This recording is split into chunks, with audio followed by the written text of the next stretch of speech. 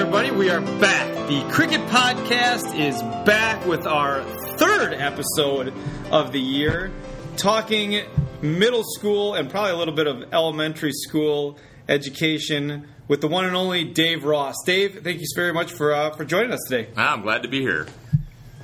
We're trying to get the NPR feel. Is it working? It is working. I'm a big fan of NPR. I can tell you've been a seasoned veteran at this now. So that's right. I got 3 under my belt, or 2 with it. Here we go. Well, it's my first one. So. Good. So what we wanted to do today was really we're trying to highlight the things that are going on in the building from a perspective, from all the perspectives. We'll get some teachers on, we'll get some students on, some parents, community members, everybody to try to connect to what Cricket Nation is really all about. Now, Dave, you've been here. You've taught 3rd grade, you've taught 5th grade, and 6th grade all. So you've got a pretty broad perspective of what goes on. What's that experience been like you from a teaching perspective? Oh, it's been absolutely phenomenal.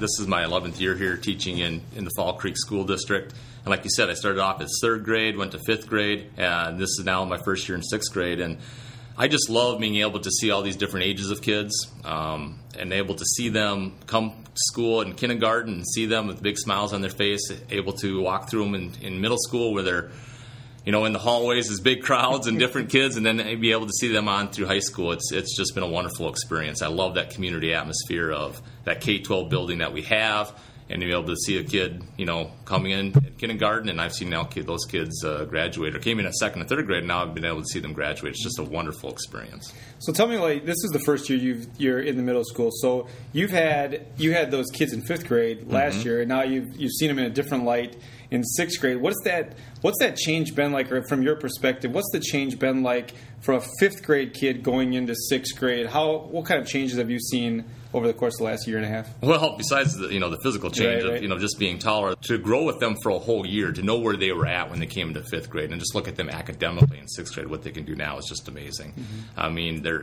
thinking at a higher level. They have better problem-solving skills. I watch what my colleagues do, Mr. Jacobson and Ms. Lowby with writing, Mr. Jacobson with math, and what they're able to accomplish. I mean, that's really neat to see that where they came in 5th grade and academically where they are now. Sometimes as you spend a couple days with the older kids, you don't see it as much, but able to follow them throughout the year. 2 years now, I'm just amazed at how far they've come. That's been a great feeling of satisfaction for me, and I'm able to spread that word to my teammates, even from my teammates from last year. It seems like you can have a nice connection there in terms of not only the information that you can share with them, but just the connection. I bet you it was great for those kids too. They're going to a middle school where they don't, I'm sure they know people, but they don't interact. But then to have an adult there that they know and they can trust. Yeah, I think that's wonderful. I mean, anytime you go on to a different school and you're intermixed with kids that are older than you, it's going to be fearful for them. I was the one constant that they could have. They could come to me.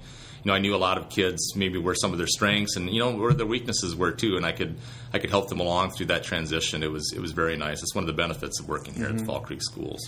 So tell me, the other thing that you've been more involved in this year is you are also the forensics coach at the middle school, and you do the cross country at the middle school. Mm-hmm. So what's that experience been like? Well, again, it's super positive. It was my first year for being the head coach for cross country and for forensics, and it gives you another opportunity to connect with kids outside of the classroom and on a different level. And it was also to reach kids that, it's neat to see that in a competitive stage in cross country. I was able to work with 6th, 7th, and 8th graders, and to watch how 6th, 7th, and 8th graders interact, together. This is that first year for many of those kids, especially the 6th graders.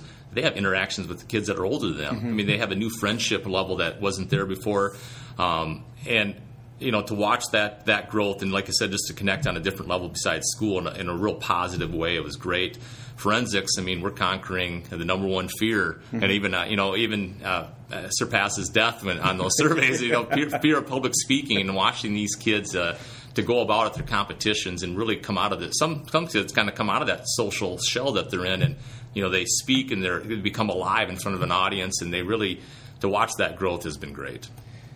The forensics really intrigues me. How do you see the growth in a kid that just is struggling to get the ideas out, and then to the point that they're just like blasting it out for people? The first thing for forensics is just getting familiar with your material. We start those first couple weeks, whether or not it's play acting, poems, just get familiar, get the feeling down of what's the feeling of the piece, how you want to present it. And once you get that, you get that familiarity with it, and you start getting confident that you know what you're talking about, then we take it to that next level. Do it in front of me.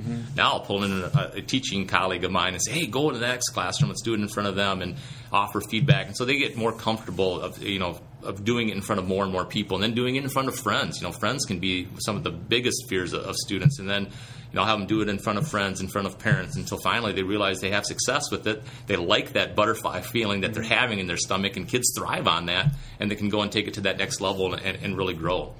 I find it amazing the impact that they're, not only our colleagues have on when we try to push initiatives, but also from a student perspective, what their friends think about what they're doing often drives if they want to or not to. But to be in that position, if they're going to lead in any capacity, that's one of the tools that they're going to need, I would think. Yeah, for sure. I mean, being able to grab that audience, to show that they can grow like this, it's a life skill that I'm really happy to be a part of. I think we all are hoping that we're part of something bigger here. So when you think of what the heart of this building is, what the heart of this community is, what comes to mind for you in terms of what's so special about being involved in a place like this? Well, it brings back, I want to tell a quick story here, that 11 years ago we moved to Fall Creek. My family didn't know anybody. And 2 days before we moved here, my son was born. And I came to school that workshop week, and I didn't really think anybody knew about it. I might have mentioned it in passing. And in my first staff meeting, I come and they presented me with baby gifts and a gift card to a restaurant in town, and I had 2 offers from staff members to watch my kids. And I think that just kind of goes to show the caring level of the Fall Creek School family. I wasn't expecting that. I went home and told my wife about it, and she was amazed. And we thought, geez, we really moved to a great place. And I see that every day. I mean, to talk with teachers from the K-12 level, to talk about kids that we all know, that we can all share in their excitement, their failures, but also to get those failures to be successes, to work together. It's a really special place. We're all positive here. It's one of the most positive places I've been to talk about the caring level that we have of our community. It's just wonderful. I couldn't agree more. I think we're all in this for kids. We're all in this for the community. And I hope that people feel like they're part of something bigger than what just happens in their classroom. And you are clearly an example of that. So the work that you do in the classroom, the additional stuff that you do has been incredibly well received, and I think that you and your colleagues are making a huge difference in the lives of kids. So thank you so much for all that you do. And is there anything else you want to share? No, I can't tell you enough how fun it is, especially this time of year with the sports and midway through the year, everything going on, the forensics, and we've had this great school spirit and seeing the community come out at basketball games to all of our events that we have, from band and choir, forensics. It's just you couldn't ask for a better time of the year right now. I couldn't agree more. And we've got great things going on. Hopefully we'll keep things rolling, and love seeing the community being part of what we do here. So thank you so much, Dave. Enjoy your day, enjoy your time, and thanks for joining us on the Cricket Podcast. Thanks for having me.